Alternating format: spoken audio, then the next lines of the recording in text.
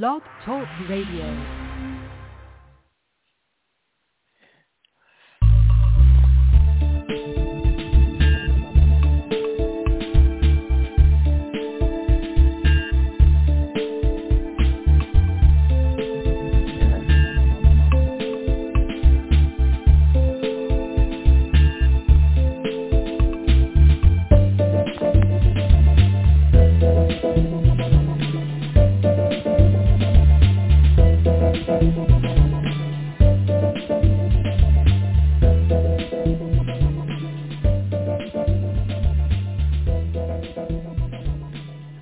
Anyone charged with a criminal matter has the right to have their case heard before a judge or judicial officer of the court, is entitled to a fair and public hearing by a competent, independent and impartial court, have strict court rules enforced such as the right of reply, rules of evidence, and be found innocent or guilty, beyond reasonable doubt. Yet, our most vulnerable can have their rights, assets, and decision-making rights removed by a public servant of the state, not a judge, in a tribunal setting that can ignore evidence and facts, and determine matters as they see fit, and conclude matters based on probabilities alone. Are you scared yet? As I've said before, you should be. Good evening, everyone. This is Marty Oakley of TS Radio Network. And, boy, we've got a show lined up for you here tonight. We'll get to that in just a minute. Kaz, you there? Say hello, Yeah, Kaz. I'm here. Okay. Yeah, we've got a lot going on. I'm getting a lot of messages about this Carolyn's Law, and I want to explain my position on this. The premise of the law in itself is okay, but it has been intentionally, keep that word in mind, intentionally written to exclude any penalties for not following the process. That's the problem with it. This was done intentionally. You think you're getting a good bill, and it would have been if they'd had it said, if you don't allow a hearing within 10 days, where the victim even gets to be heard, then you have violated this law. And having done so, you are now subject to penalties. What are those penalties? And who does the enforcement? See, all of those things are absent. They're absent from every one of these fluff and buff bills that come out. So it just basically, this is my objection to it. It started out good, but they haven't sewed it up. They haven't tied it up yet. There is nothing that prevents them continuing to do what they do. The bill might as well say, if you don't have a hearing, so what? You know, you can't do anything about it.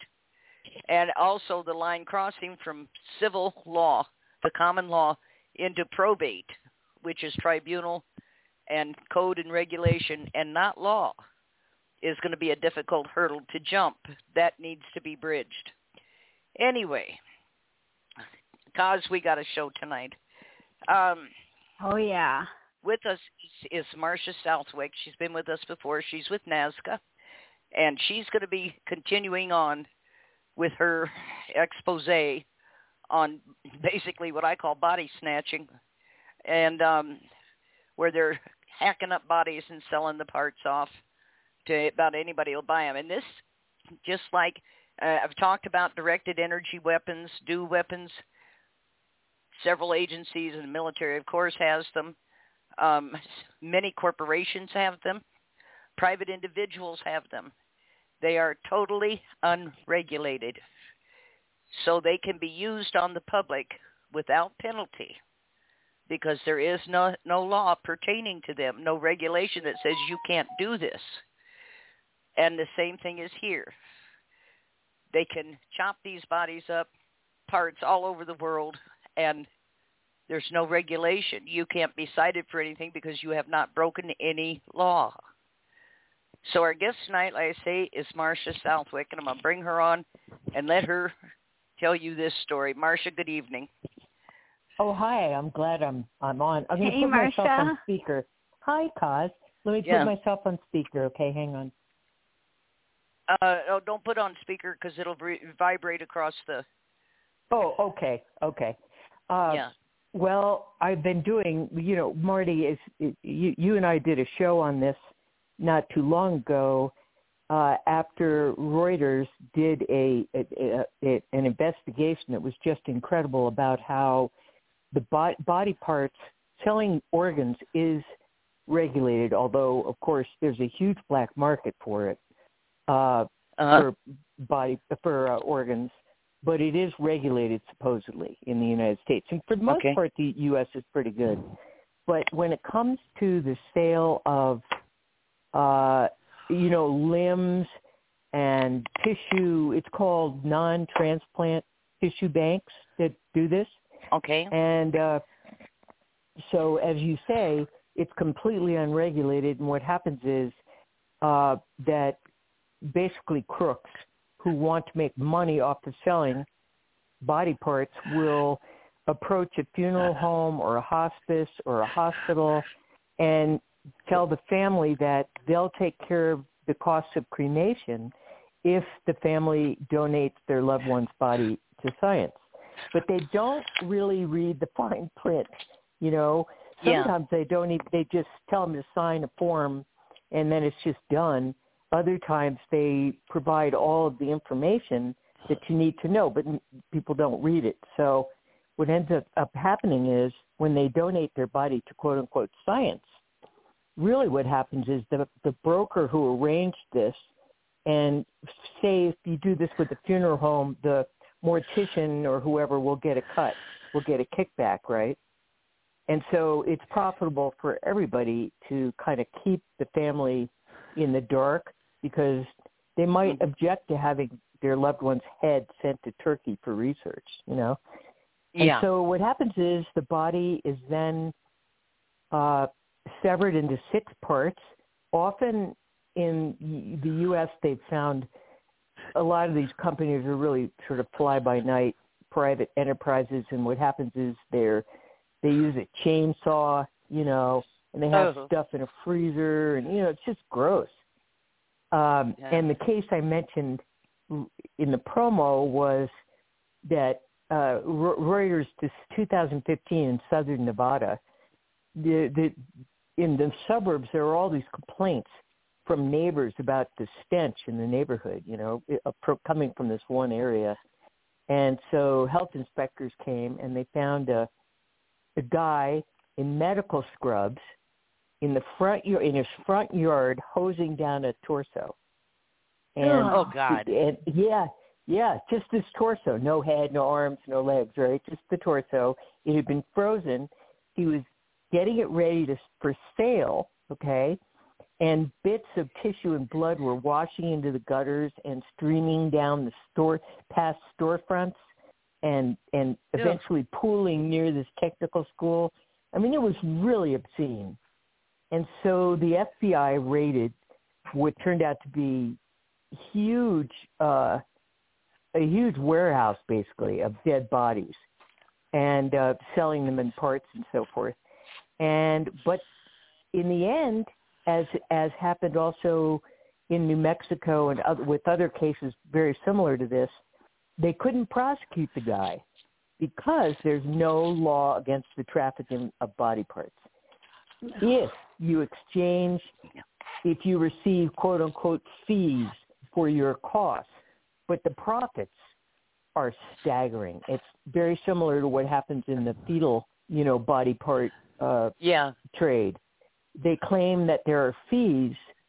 They're only covering fees for shipping and packing and this and that, but actually, like in the case of Planned Parenthood, they didn't have to pay any of those costs, and yet they were charging for them. So, when they sold these fetal tissues to, and body parts and organs and things, that was a huge scandal also occurring around, I think it was 2015 or so. Do you remember that? Yes, I do. It was then they let's see, Center for Medical Progress, which is pro-life, but that's not the issue. What they did was they decided to go undercover as tissue bankers or whatever they're called, from representing a company that dealt in selling fetal body parts to researchers and so forth, or garnering them for research.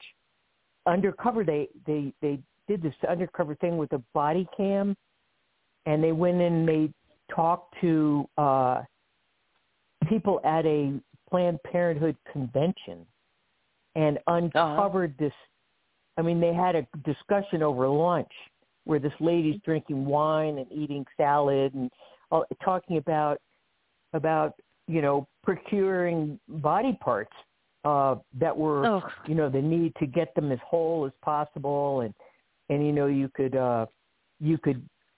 get a viable organs if you just crushed the top and the bottom of the body and just kept extracted the body.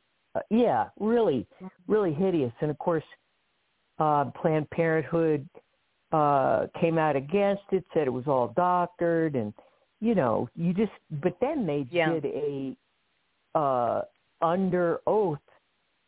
I guess it was before Congress. I'm not sure what it was, but under oath, these people they just told the whole story, which is not good. Wow. Yeah. Do you know some years back? Oh, I'm sorry. Go ahead. No, go ahead. Well, a few years back here, CBS News was running the Whistleblowers show, and of course it was a setup to make whistleblowers look bad.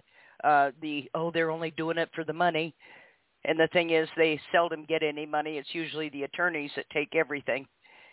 There was a gentleman named Barry Trop that they highlighted on there.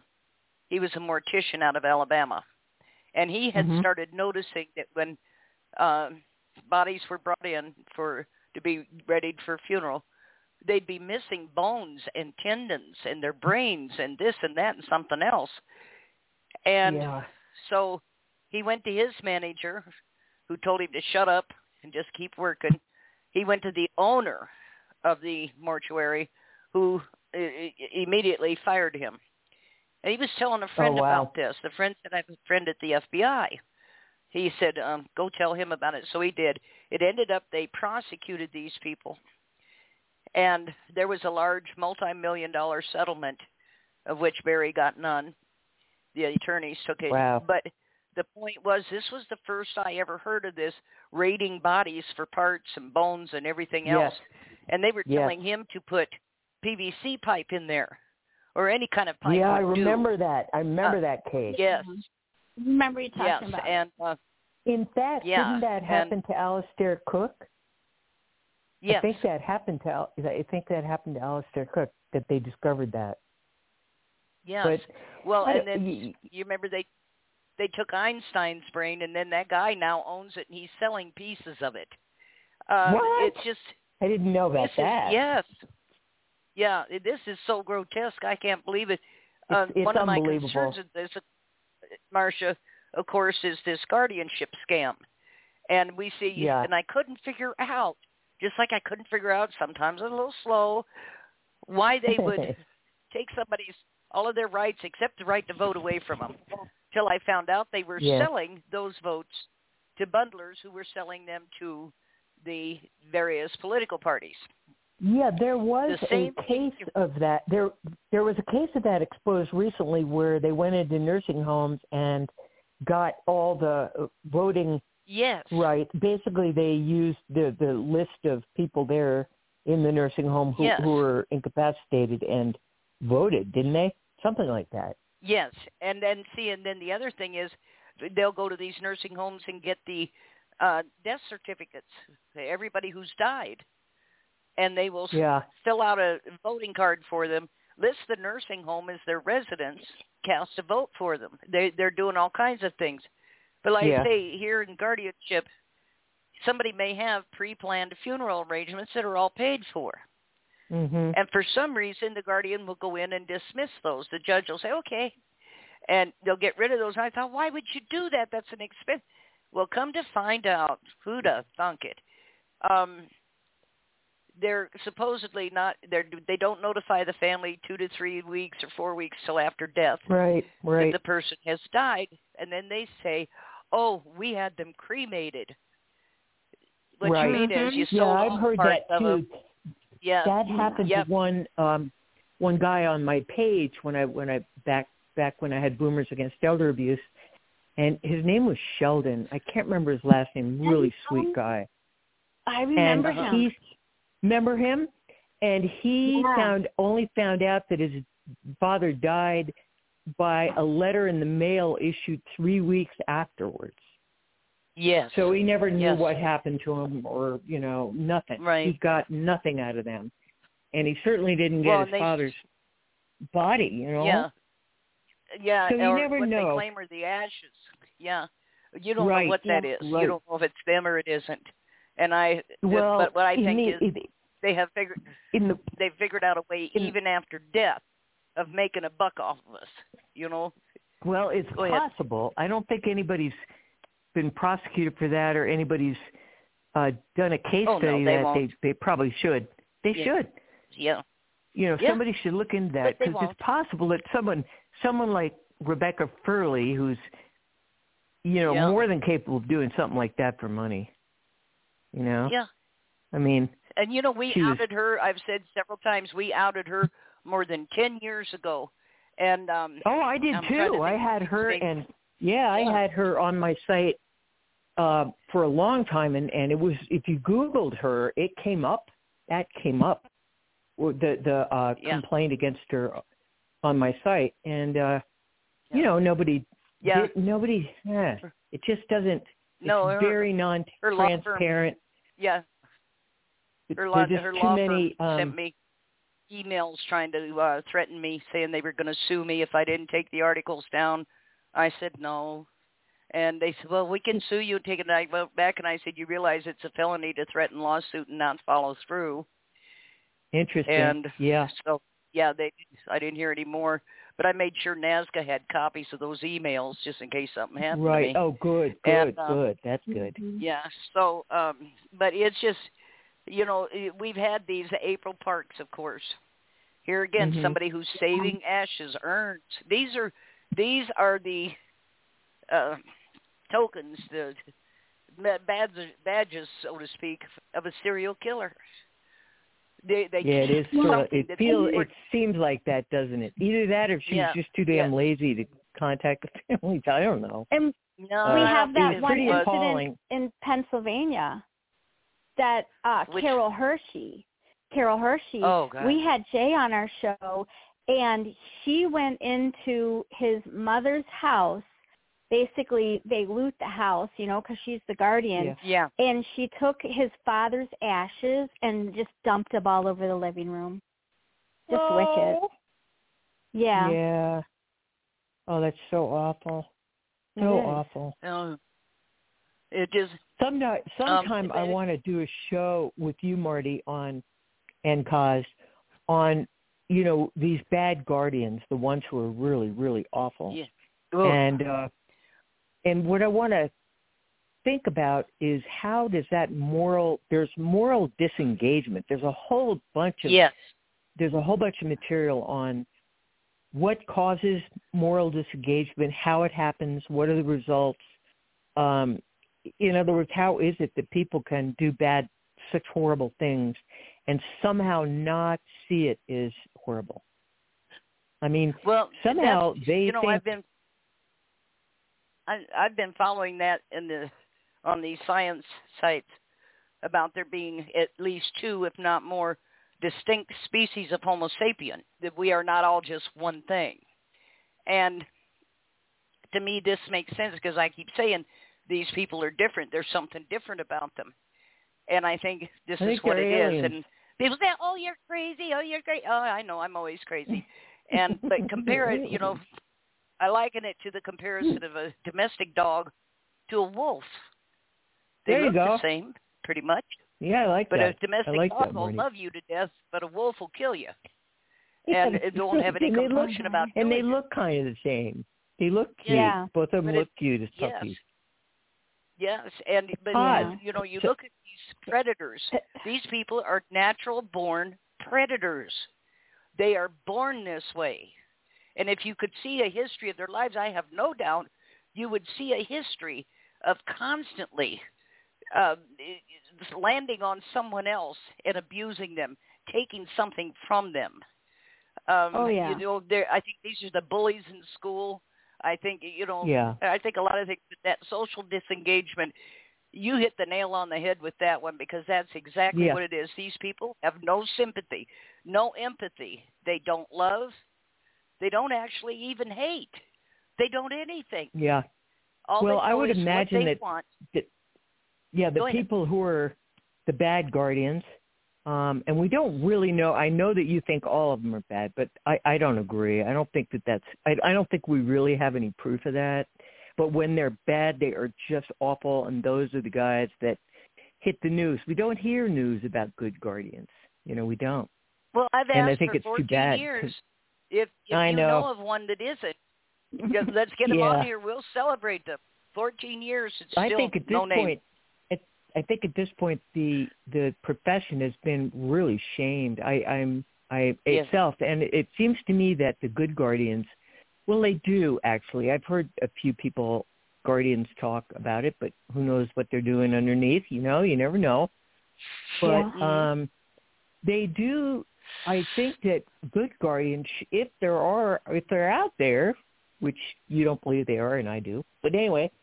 If they're out there, they should be really trying to repair the image of the profession, because the whole profession is being dragged down because of these awful cases. Yeah. And there are tons, and there are too many cases to just say this is a bad apple. That is not the truth. Right. It is a bad problem. Yeah. It's a bad problem.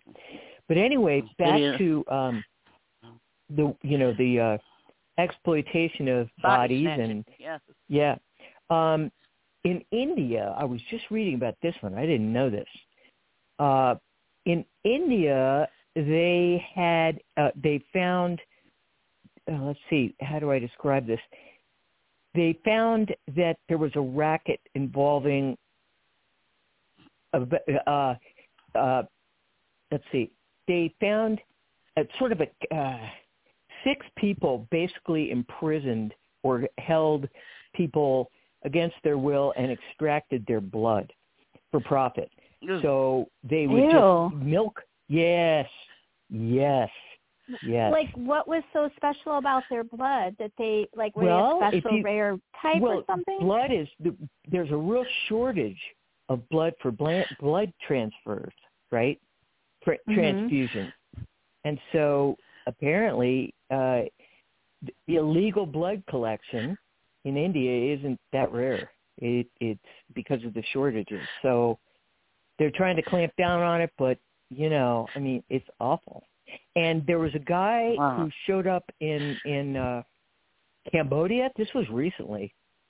And he escaped from being trafficked and imprisoned and held, and all they did was extract his blood, tons of times until he almost died, and he somehow escaped. And, he had horrible swelling. There's a photo of him. Guys, and he said that his blood they were just draining him of his blood, which is pretty sick. It's like modern day vampire. Yes. So the things that people will do for profit are pretty scary, and it's very unsettling to think that all this is going on, because huge profits are coming from the body trade. Huge. And not only do they just... What's that? What I was going to say briefly here is this is why they will never stop abortion. Now, I don't have an opinion either way on that, but they will never stop it. There is too much money in those dead babies, and too many high-profile people are invested in the companies that deal in this. They will never end abortion. I say the stem cell, and the only thing cell research, the hard right-wing religious idiots hate more than an abortion is a kid on welfare. So, but it's never going to stop. It's never going to stop. So where are we going with this? There's something else here. You know, when our own government looks at us as a commodity in several different categories, we're in trouble. Yeah, we are in major trouble. They got really us from are. the beginning. It feels like things are turning very dark, and that I was talking to my brother today about medical incentives, what's happening to the medical field, because they're making money off of lots of stuff, extra procedures that you don't need. They'll perform tests and stuff that you don't need. And Elon Musk was interviewed recently, and he was saying that for every COVID diagnosis, is that right? For every COVID death, the hospital receives something like, every death diagnosed as COVID, the hospital or whoever, I'm not even sure who, receives an additional $13,000. So I guess the hospital receives it. So they have a motive, according to Elon, to declare people that if you get hit by a bus and you happen to have COVID, you're going to be diagnosed with a COVID death instead of a bus death. You can't have COVID because it doesn't exist, and they can't prove that it does.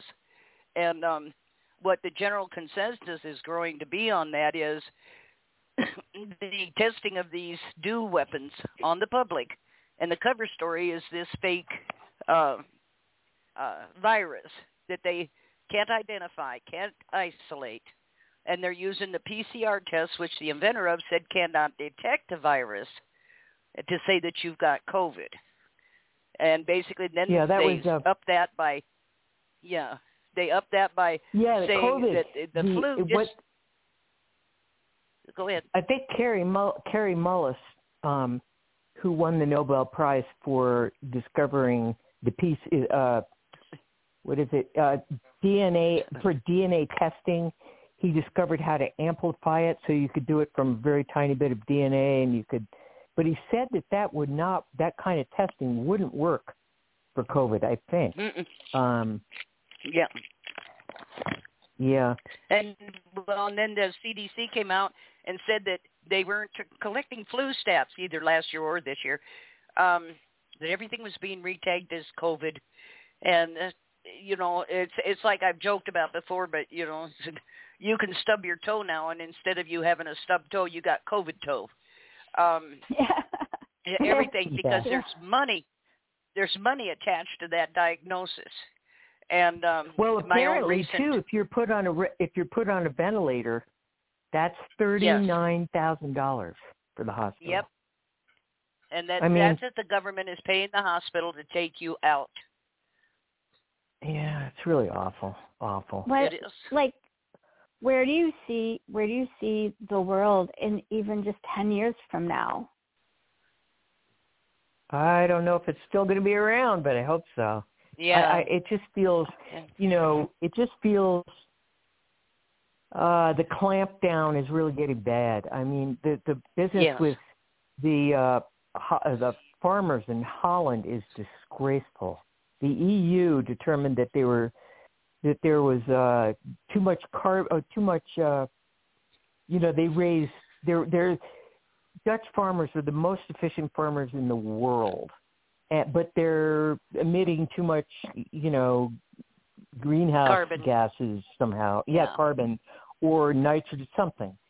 And now they've shut down, I think, 3,000 farms or something insane because they want to protect the environment. I mean, I'm all for protecting the environment, but I'm not all into somebody else just randomly coming in with the power to shut you down. That's not right. Right. And that's happening, and they're rising up.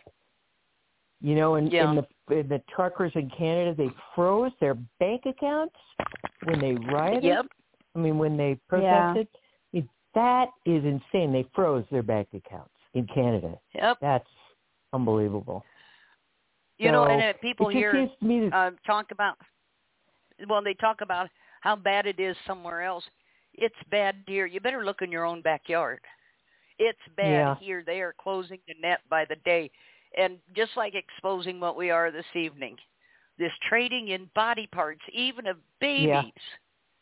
I know. Even babies. It's so, and you think we're better off? And it's all because of greed. It's all greed. Yes. It's just pure greed. And I think that's what's taking over now. It's just there's greed everywhere. I mean, the big companies, the big pharma companies, they're making gazillions of dollars off these vaccines and, that are killing people. And they're all interrelated. The same people who work for the FDA used to work for DARPA, used to work for Pfizer, now work for Moderna, now, or on, who knows? It's just it's a revolving door. Of it. Yeah, the coziness of it does remind me of guardianship at its worst in the courts, right? When the courts, in New Mexico, it used to be, they've stopped it, but it used to be the petitioning attorney got to choose every single person on that case, including the court visitor, the doctors who were evaluating the patient, the guardian ad litem, and the guardian. Wow. So, it's just, that's just not cool. So they stopped it, but the point is there's so many conflicts of interest today in every arena, everywhere you look. It's you dig a little bit and you find out that somebody's taking advantage of something in order to get something, and it's just it's hideous, And if they have to kill you or your family to do it, they will. And that's they'll just use your body. They'll I keep telling people, your body. We keep telling people, foreign terrorists, we have to do this and that because of foreign terrorists. The terrorists you need to fear are sitting in D.C. They're the only people that can actually hurt you. And, that's just the fact of the matter. And when you see the bills that get passed, and please, people, read beyond the title in the opening paragraph. And just because somebody says, oh, this is a great bill on guardian, read the whole bill. Yeah. You don't get the crux of what's going on unless you read the whole thing and then try to understand what they have said. Go ahead. The problem is that the laws that are introduced, for one thing, we've done a lot of that with NASCA, right? Gone around and talked to senators and gotten bills passed. But what happens is this, they usually you have to take on a very small part of an issue. You can't really, they won't pass something huge. They just won't. It has to be these tiny steps. So if you go too large, they'll whittle it down to something that's maybe a little better, but it's certainly not what you were hoping. And so that's part of it. Well, it's just I really, keep telling really hard. People, you get a good bill, and it's what you want. Once it is accepted for a vote and it's tabled, it can be amended thousands of times without any notice to you. And what gets passed, everybody stands up and goes, yay, it got passed. Bears little to no resemblance to what you wrote. Yeah, I know it. Yeah. And, it just, I don't know. And the idea that we can only get a little bit at once. I had people say to me, oh, you couldn't change it all at one time. That would be devastating. Why not? Why not? Well, I wish the Uniform Guardianship, Conservatorship, and Other Protective Arrangements Act would pass in more states. They're picking that apart and using, I think 19 states have now adopted part of it. But it's talk about a good bill. That thing, it's just, I think it's absolutely amazing. But nobody will read it or even talk about it among the advocacy. And I don't know why, but that's just the way it is. They just don't. But it's a very, very good bill that says you cannot put a guardianship on someone if there are any other alternatives, and then they go through the list of alternatives the judge has to consider. I mean, it gives direction. Because guardianship is just a procedure. But let me explain, Marcia. You can say that, and if these cases were still in the common courts, under the common law, civil courts, if they were still there, this would have a major effect, but they're not. They have been taken clear out of there and put into this tertiary system that is not subject to the law. So it makes no difference. I'm not sure I get that about the common law versus the guardianship law. It's like the military tribunals, which is what probate is based on. You have no rights in there. You can't use the Constitution. You can't use U.S. law. You can't use anything other than what that tribunal tells you can use. And nothing else can be entered into the record. And they decide based on their criteria whether you're guilty or you're not and what the penalties for that will be. It is the same thing. Why do you think they set up a tribunal? And that was to get it away from the law. So you have no rights. You can't fight them. So they can pass all the federal laws they want. Well, yeah, federal, they don't want to take on guardianship cases. They won't. They will not take those over. But they will do other things. I mean, there are some things they could do, like have states do proper databases and stuff and provide funds for that. But they really can't interfere in a guardianship case too much. They just don't. I just feel it's racketeering, and that under that racketeering law, the RICO, I feel that the federal government should be investigating it. That's true. Oh, they do investigate. No, the feds, the feds will investigate once it reaches let's say if somebody's found to breach fiduciary duty. That's the other thing that the Uniform Act would make clear. It makes it very clear that a guardian is held to fiduciary standards the same as a broker or somebody like that, right? So you can prosecute someone for that. Problem is, in guardianship court, usually judges will just not do that, which is crazy. Yeah. You should be able to call, law enforcement, which is going to happen sooner or later. They're going to train, or they are already training law enforcement to respond to these cases of guardian abuse. Yeah. Because they used to say, and they still do, they just say, oh, that's a civil matter. You got to bring that back to the same court that screwed you in the first place.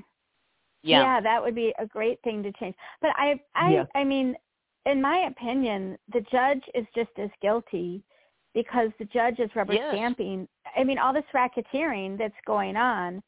They're not idiots. They see the family. They say everything that's going on. Like in our case, here's 5 milligrams of Haldol. Here's the science behind terrible. What that does.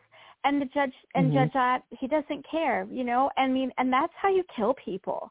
That is proven. Yeah. The Mayo Clinic, this is all documented. So, all my stalkers in Montgomery County who are listening, go Google it. Go to the Mayo Clinic and read what I got to read when I found out what my loved one was being prescribed. And all those documents were put in the court, and, and they just poo-pooed it all because they don't want, this is how they're making money. And they're making money, but they're also avoiding accountability also because, probably not where you were, not in Pennsylvania, but in your case, but a lot of times the judges just don't really have they're not directed in process. They're not told how to do what they do. They don't say, first you do this, first you do that, then you do that next thing. Instead, they just do it in one fell swoop, and they say, guardianize. They don't have any requirements for procedures to go through. For example, finding out what has been tried for the person before, making sure that the families and others are notified the minute the case is brought before court, the petition, all these things that they don't do. It's only because there's no overall statute that says they have to. So, I know that statutes are really kind of useless if somebody doesn't want to pay attention to them at all. They can just, because they're not law, they're not criminal law. But the truth is, if the statutes are there and you can hire an attorney of your own to defend your right, and that's another thing in UCOPA, you can hire your own attorney to defend you, which you should be able to do. You should be able to cross-examine witnesses. You should be able to cross-examine the evaluator, and get through the bullshit. Because a lot of it, I would say, a ton of this is for nefarious reasons and not for the right reasons. And that's the best way to snuff it out. But there's none of that right now. I mean, judges have no requirements, no direction. They just do what they do, and they are not judges. A judge is that is a specific terminology. It applies to the law and to the common courts, civil and criminal. Mm-hmm. These are hearing examiners or ministerial clerks, and they are paid by the same agencies that are coming against you. What do you think? Wow, I didn't know that.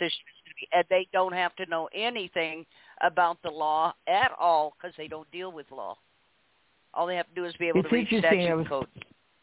I was talking to this really prominent, he's a good guy, one of the, here's an example of a good probate attorney. He was saying, I went to a convention, he was saying that in, I guess it was North Carolina, I forgot. I think it's South Carolina. He was saying that South Carolina is like one of the only states left that allows a magistrate. A magistrate judges on various things. Usually not guardianships, but I suppose they could. I mean, I don't know. But they don't have any training, and they've had construction workers, and there was one guy who was a barbecue restaurant owner, and another was, like stuff like that, right? A jewelry salesman, all these things. And so there's no real qualification to become that level of magistrate judge. Mm-hmm. Nothing, Right. And so you can be somebody's drunk brother and get the job. Yeah. Yeah. And there were all these cases. I looked it up in South Carolina after he said that, and I found all these cases where, like, a magistrate let his cousin off of a DUI and stuff like that, or somebody else's cousin. All this underhanded dealing. But anyway. Oh, so, Kaz, I wanted to ask you a question. This is going back to body parts and so forth. What's with the 10,000 brains found in vats in a basement in Denmark? What was that all about? I don't know. Remember that? Remember you sent me an article where 10,000 brains were discovered. Yeah, were discovered in Denmark that had been collected, I don't know, since 1945 through the 80s or something. I remember that article. Yes, he sent it to me, and it was shocking. And what I'm trying to figure out is that I thought I read that yes, I did read that in Denmark, you can they could take brains without the consent of the families. I don't know how that happens, but they could. I'm not sure how extensive that is in terms of body parts and so forth. But in that one case, it was found out that they could do it without the family's permission. So families didn't know. Oh gosh. Yeah, I have to look into that more. Don't quote me on this, folks, because I'm not sure I'm 100% right, but I believe I read that. And it's it is a question. Do you own your own body after you die? Do you own it? For example, if I were going to have my body split apart, they were going to make so much money. Shouldn't my family receive some of that? Yeah, right? Yeah, there you go. Yeah. I mean, or shouldn't it be at least donated to my favorite charity, the money? I mean, it just doesn't seem. Yeah, something. Doesn't seem at all. That doesn't fit with the greed program. When people have greed, they just don't care. They're gonna. Yeah.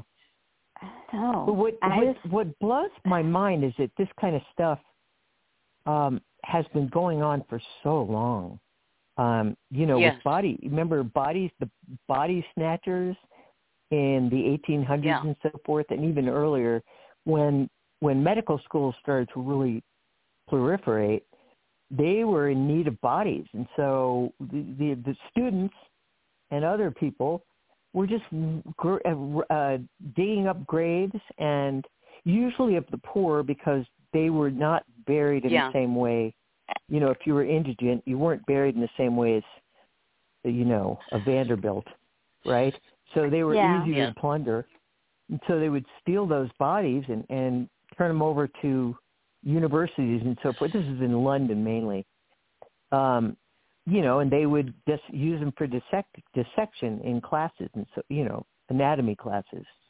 And that's what a lot of this is for, although, presently too, is for these classes. Although in Oregon, this lady found out that her husband, he had died, he was 90 years old or something, and she donated his body to science, quote unquote, through one of these body brokers, and later found out that his body had been used in a seminar of curiosities. Some guy ran seminar, and it was a paid webinar that people could pay $500 to see this body being dissected online. In a big seminar that also had people there. I mean, and it wasn't really, and the anatomy. So any sicko on the street can just watch this instead of someone who's like in medical school? Anybody could pay $500 to see this. Jeffrey Dahmer could log on. Yeah, Jeffrey Dahmer could get his rocks off. It's just sick. Yeah, that was the worst. I mean, there have been a bunch of them. I've read descriptions of these seminars. They're held, these anatomical dissection seminars, usually for doctors, or it might be, say, let's say a company is developing a new device to staple your knee together, or to, put screws in your knee, like some new device they want to sell, right? They've just invented. They'll send all of these surgeons and others out to, say, Las Vegas or someplace, to a fancy hotel, right? They'll put them up, give them dinner, a weekend in Vegas, and then they'll hold this anatomy thing where they have like 20 heads on tables in the middle of a room, and they're dissecting them, right, to show how this new brain implant works, or whatever it is they're selling. Or if they're doing a spine, they'll have all these spines, or if they're doing something to do with your knee, they'll have all these knees. And there really is, I mean, the description of these things, like, they saw into something and the blood and bone spatters on the rug, and, later there's going to be a wedding, I mean, wow. Totally sick. I've read so much about this. It's so inhumane. There's something so sick about it. Just, well, sinister. It's the stuff out of very horror sinister. Sinister is the right word. Yeah. And it's under the guise of, these companies, Marty, like I looked up, there was one that as of 2017 was earning $27 million a year on this stuff. Meanwhile, they're supposedly not, quote unquote, profiting. They're just charging fees to cover their expenses, baloney. And that company now, the guy sold it, and that company now has sells parts to 45 countries or something like that. I mean, makes millions and millions of dollars, millions and millions by selling these parts. And his goal was he wanted to be uniform like McDonald's. He wanted to be so that if you got a knee in one, if you were, anybody who got a knee got the same cut, got the same, the knees were all treated the same. So they're like, burgers, the way burgers are assembling line down a, Yeah. It's just sick. If you think about it, Yeah. Yeah. It just, yeah. You have to wonder here again, too, just like we've wondered about all of the people involved in guardianship, the people at hospice who spend their days murdering people, and these people who chop up bodies. This is not your normal human being. Yeah, and they go to hospice, and what they do is the way they procure their bodies is they go to hospice at the last minute and they say, Charlie, maybe Charlie doesn't have any family. Charlie, it would be great if you would donate your body to science. It's really helping future generations and blah, blah, blah, blah, blah. And sure enough, then the guy signs a piece of paper and he's sold off. He saves his family the $8,000 funeral and all of the cremation costs.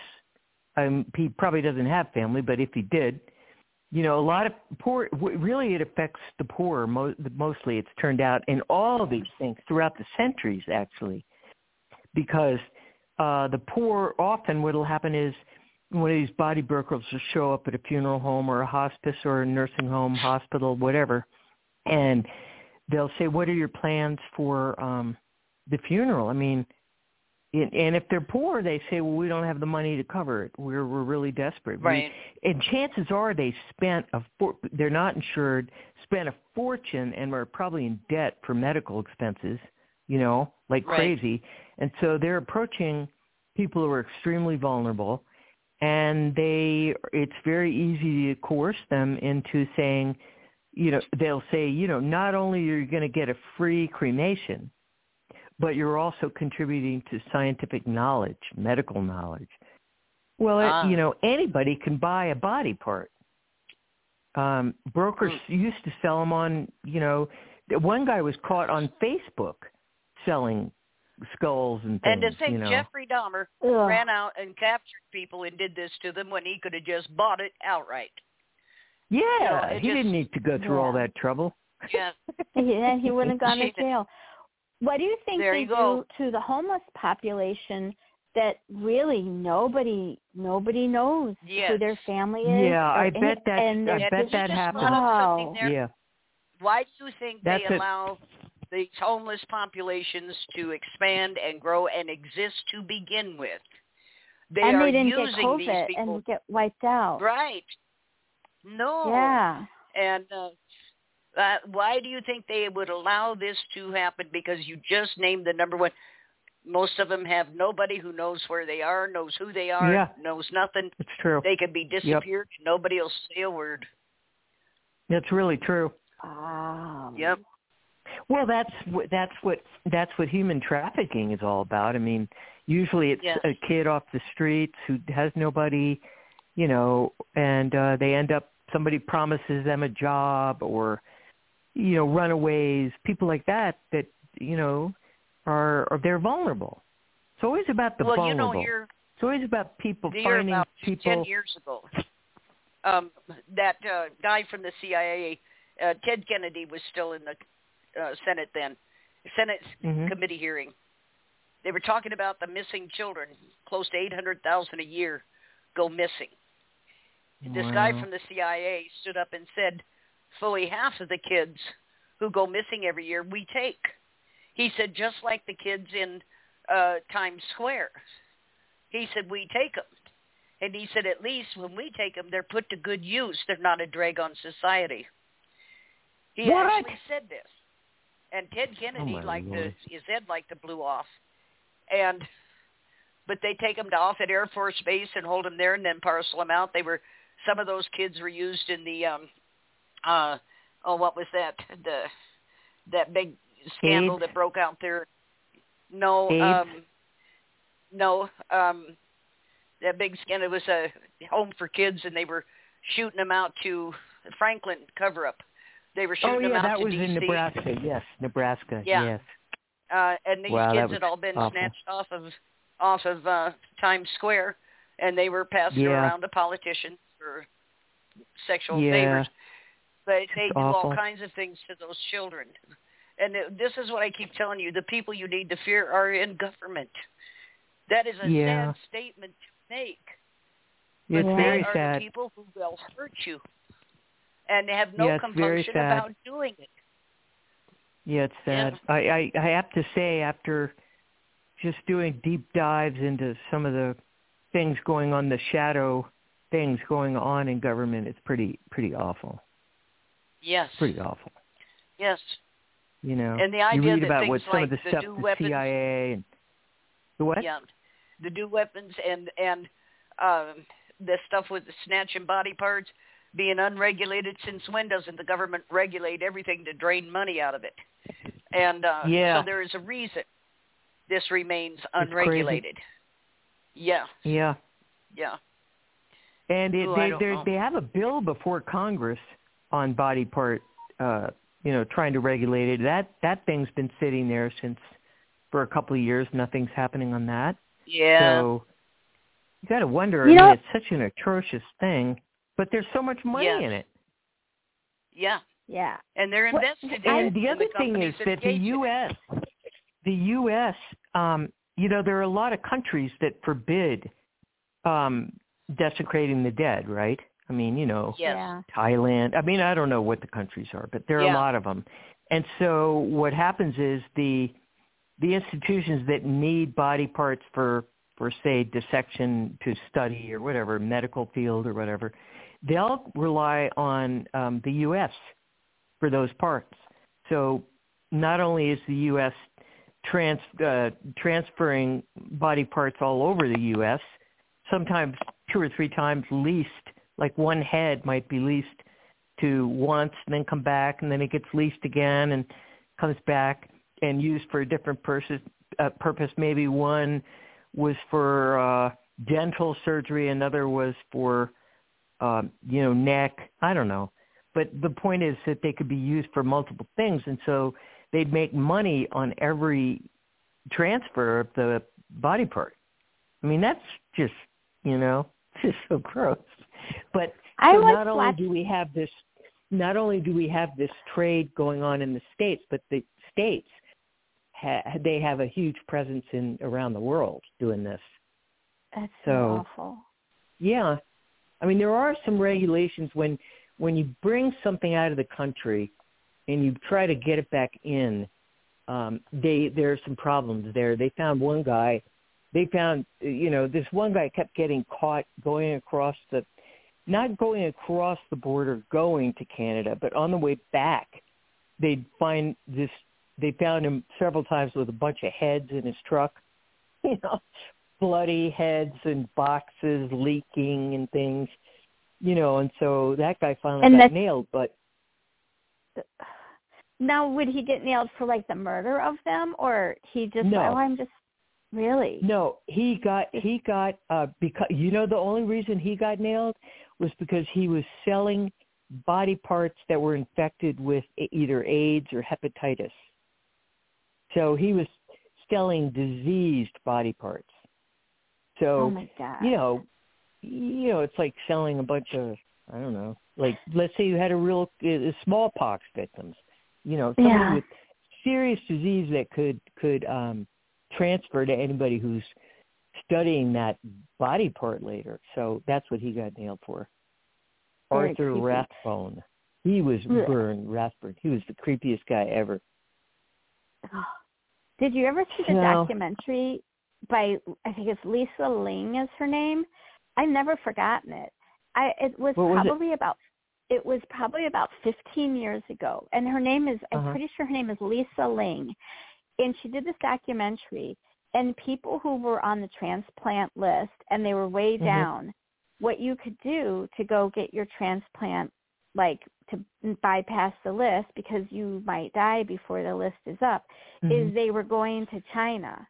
And China has all these different people in the prisons, and they would do a match.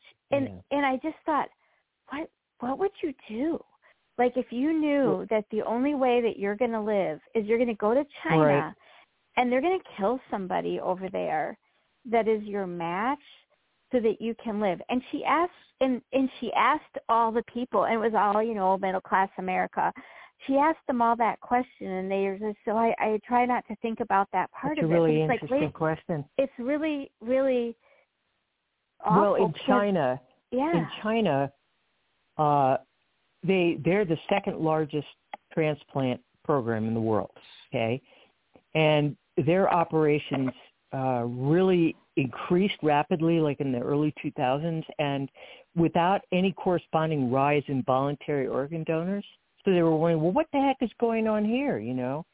And so the investigations were done, and it was found that the Falun Gong, you know, they're conscientious objectors, basically, sort of, and they and the Uyghurs were being detained, prosecuted, and killed by the Chinese government. And what they would do, they found many cases in which the people they were killed to order.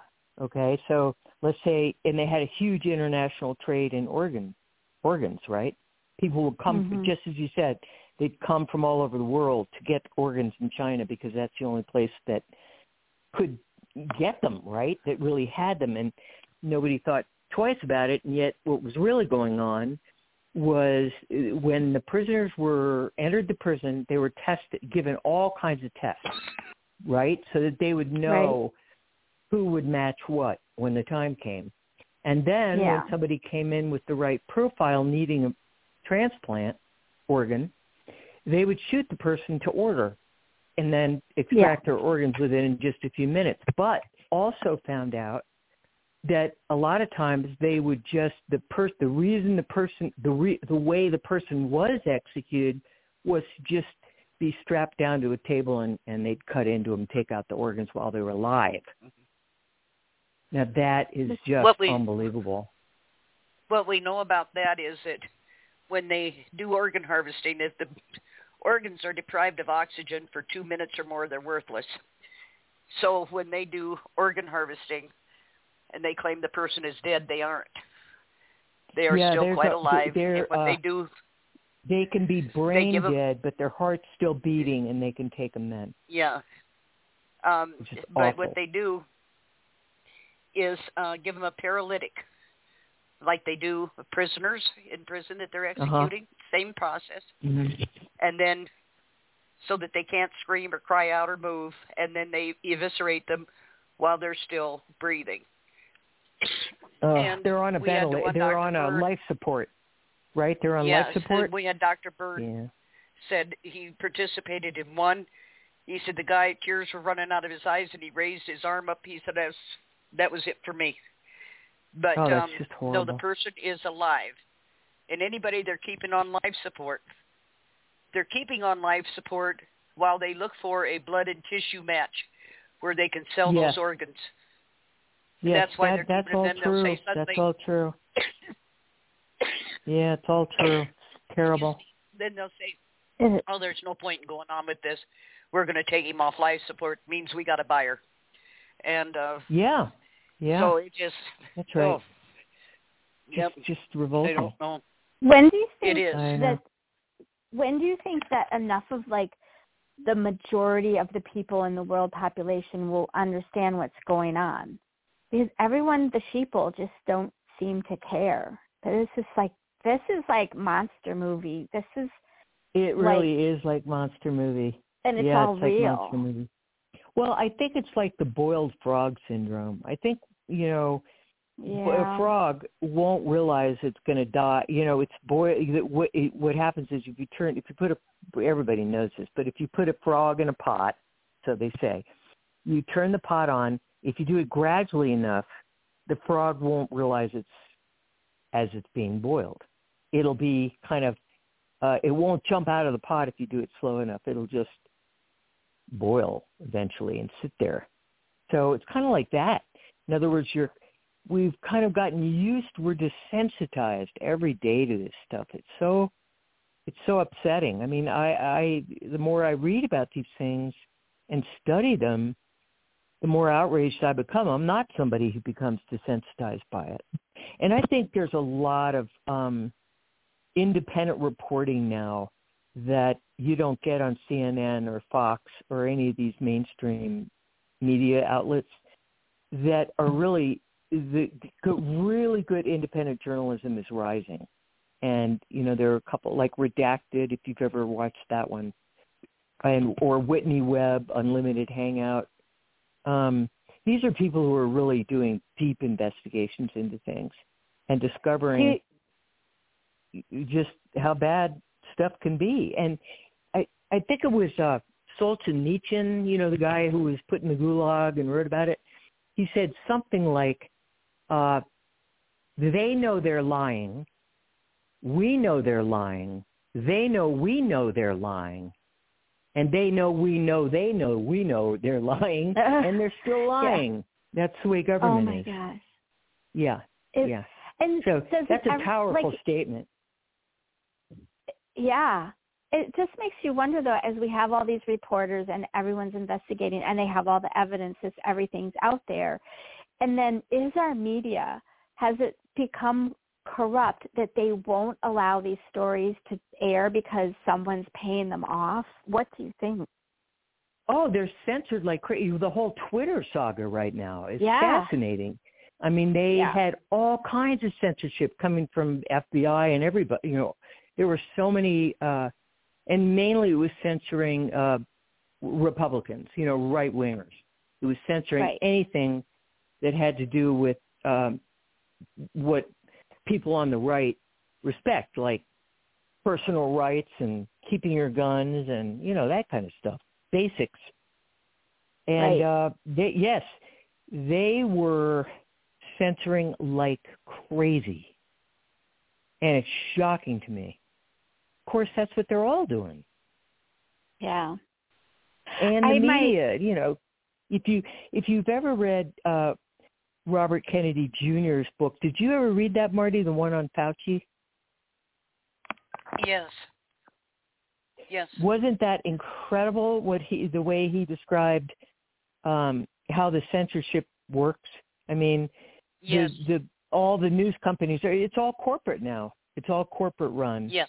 So they can censor anything they want to, and if they get paid enough, they'll censor, the people with money are going to have social media censored in their favor. I have an uncle, and he was an investigative journalist for the Washington Post. Awesome. And I went down, his name was Leslie Whitten. And I went down one time to visit, and it was myself and my youngest son, and we had lunch with him. And he said the gate of journalism is over. And this was like the whole Harvey thing. He just was horrified, like no one's writing articles about this. He goes, this should be so easy to stop. But he said that people are more worried about Kim Kardashian or what's going on in Hollywood. And he said it's a lull that's just come over, all of our media and investigative journalists is going to be, who's having an affair with who. And he said the real crimes that are going on. Now, he was a journalist during, Watergate.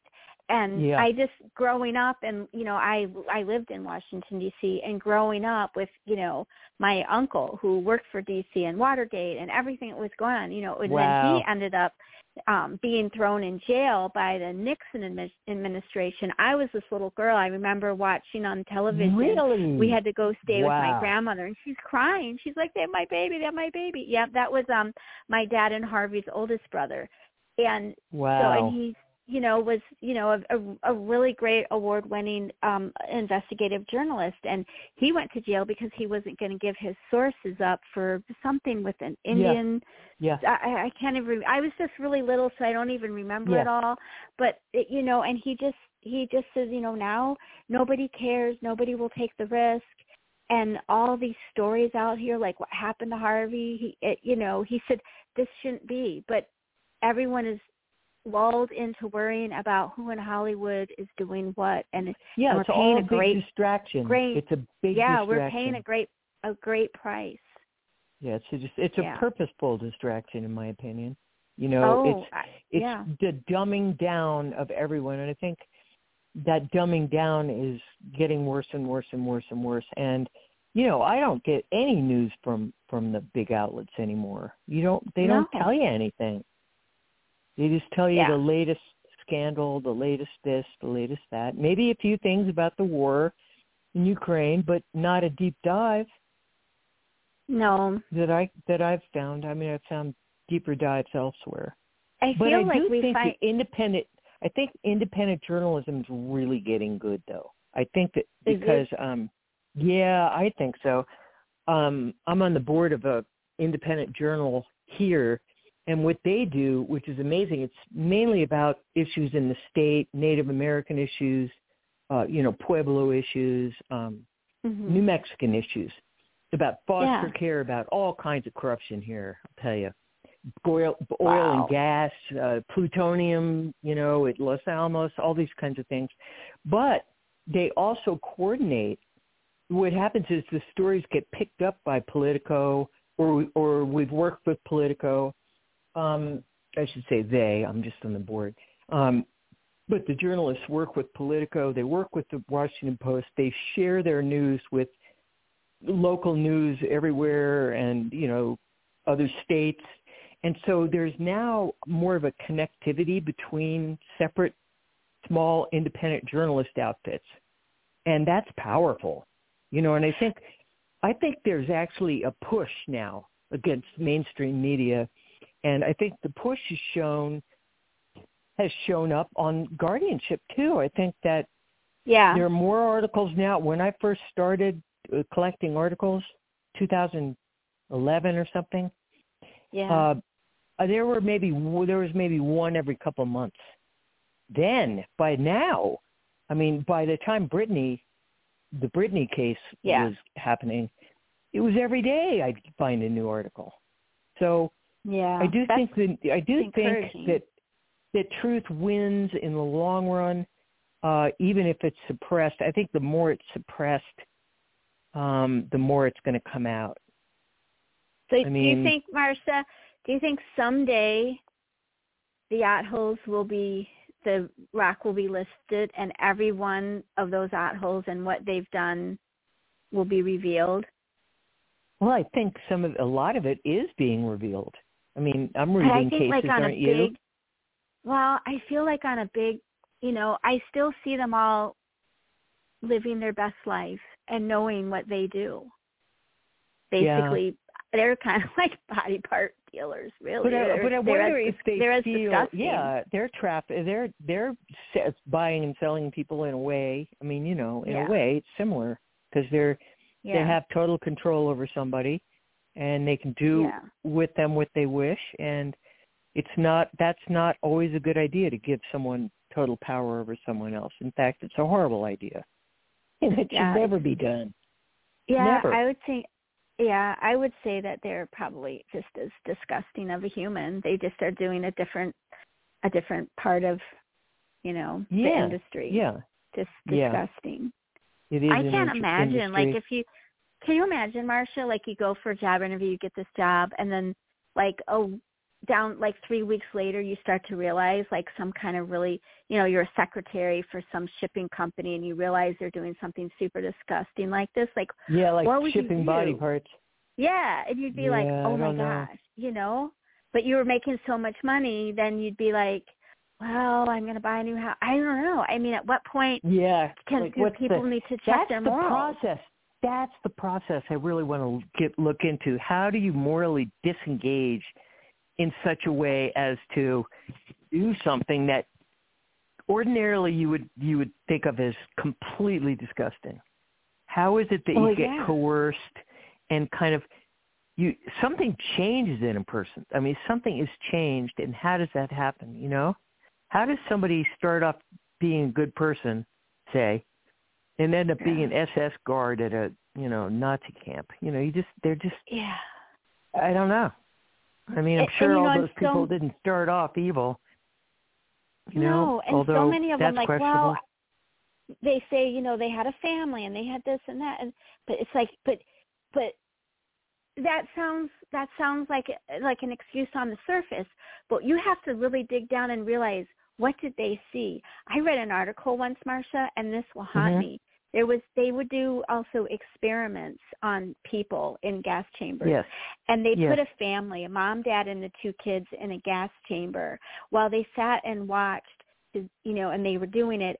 And in the article, it said the parents, I'm going to try not to cry. The parents started doing like CPR or like mouth to mouth on their children, trying to keep their children alive. How can you sit and watch that? And go, I don't know. This is how I'm earning my living. I'm going to watch that. That's horrifying. That's visualize. That is what was done to people. It's disgusting. Yeah, and a lot of it sort of. I think, a lot of those things edging towards fascism are really scary. I think there are a lot of things going on in our country. Just the secrecy and the underhandedness of lots of things going on right now. It's just, it's scary to me. It feels like it's, rolling up into one big ball of hell, I don't know, maybe not. I'm discouraged these days about it, but maybe tomorrow I'll feel better. But after reading all this stuff about body parts, it really I know. Well, when made me feel real cheerful, When the show first started, I almost was going to have to text Marty and be like, I'm going to have to check out of this one. This is a hard topic to talk to. Yes. But I can't be sheeple. You can't bury your head to this. You got to tough it up, and you got to be mentally tough, and you got to hear it, and you got to go. And I think a lot of it too is that people don't know history. They don't really understand the history and how. When I was sort of investigating the body trade, I was looking back at the history of it, and, it's been in existence for, the first time they did dissections of human beings was back in Egyptian times. Where'd they get the bodies? How'd that happen? I don't know. But, so this kind of, that has existed forever, which is one thing. But then when medical schools started burgeoning in the 1800s, they really needed bodies. That's when all the body snatching started. And then in the U.S., same kind of thing was happening. And at first it was just individuals stealing and giving. Then when the railroads came, they had whole networks of where to sell the bodies and body parts. So, and then because at every train stop they could have, a contact, and so they developed these webs. So this has been going on forever. And then, I think it was 1872. Was it 1872? Maybe it was it was in the 1700s, 1782. England came up with a law, something called the murder law. Okay, so the murder law meant that because they wanted to, there was a whole bunch of crime happening in London, just tons of it, for just briefly. So they decided, well, we've got to create better deterrence against crime, and so they decided that desecrating a body, the dead person's body, would be a deterrent. And so what they did was allow those bodies. You had two choices. You could either be chained and hung from, they have these amazing like etchings and things of bodies hanging from trees. And what they did was they'd leave the bodies of the prisoners after they were hung, and they would leave them with chain. They called it gibbeting. They would chain them to a tree and leave them out there for people to see for a long time till they decomposed. Or the other choice was to have your body, cut up and sold, and sold off, basically. So then what happened was, so there was a huge demand at the time for corpses, right? And so then what happened was they extended the, let's see, how do you put it? They broadened the definition of what could be a crime that could cause execution. And there were all kinds of weird things that they listed that, stealing a loaf of bread, or, I don't know what, but, stealing a horse, weird stuff. And so they got more bodies that way. You know, it's insane. God. In other words, it created a motive for them to actually execute more people.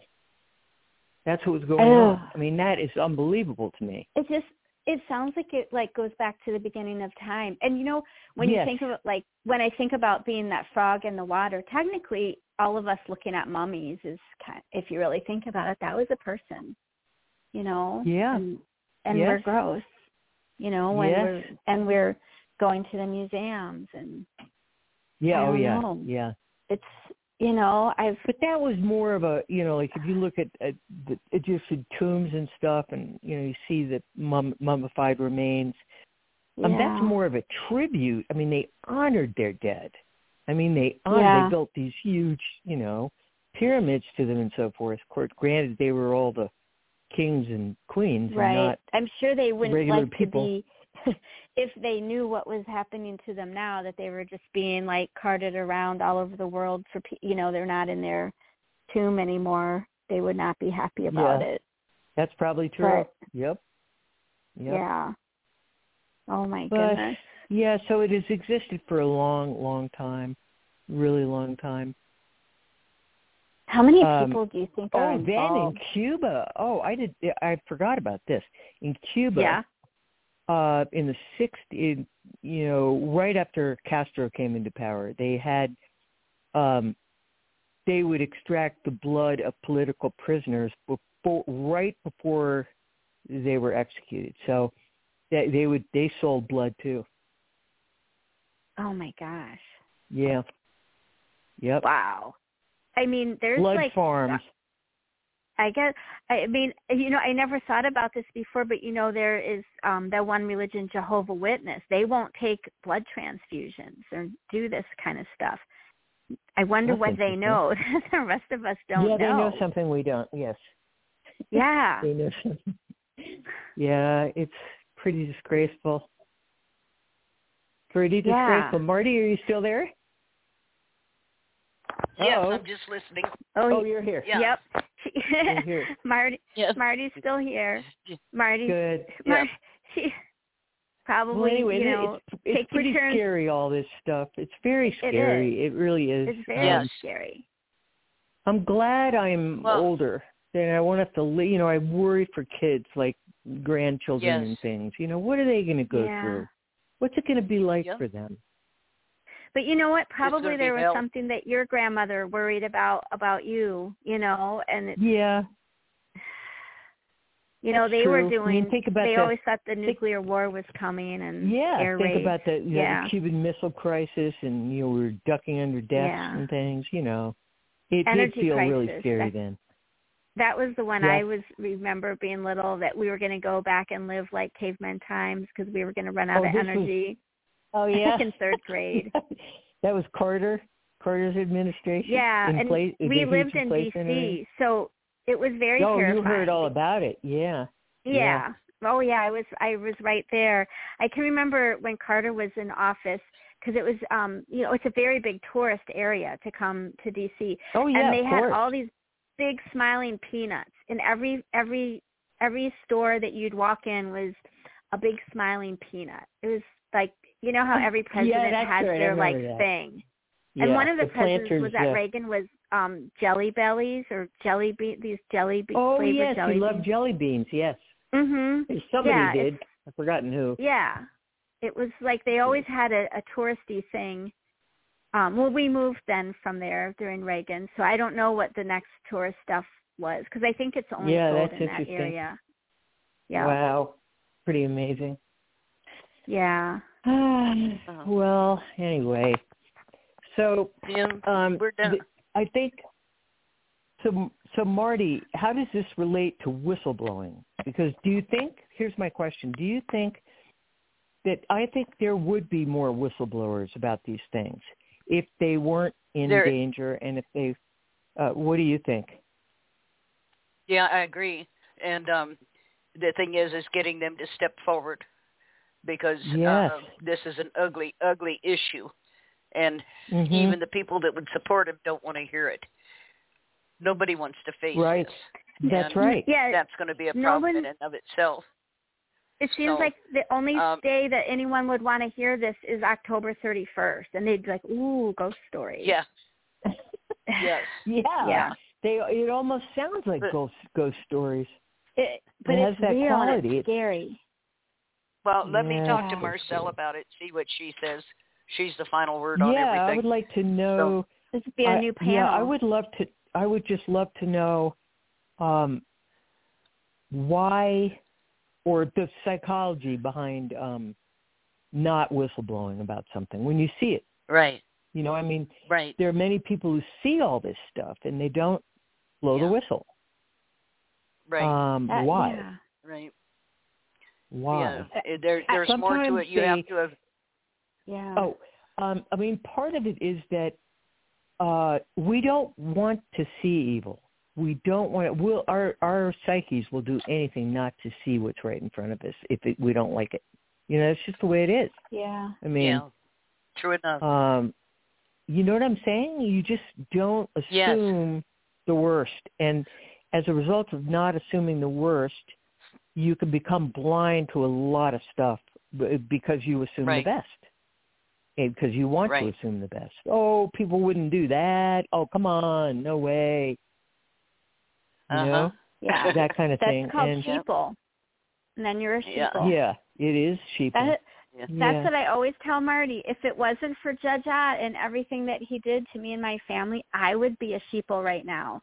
It was like so eye-opening to think, like, you know, the fool that I was to think that the law actually worked and things were true and just. Yeah. I mean, and once you experience the one thing, you can like, you know, any kind of conspiracy theory that someone can present, if you can actually look at it like intelligently and not be a sheeple and go, oh no, and go, oh crap. Yeah, not just like react to it. This very topic. Yeah. Of course I'm not going to think, you know, a sheeple would be like, oh, this is just their conspiracy theorists. And they won't do any investigating to see that it's all true. That's right. Yeah. That's right. It's terrifying. But what scares me is that there is a sector of our government, both state and federal, that is dedicated or focused on getting rid of as many of us as possible.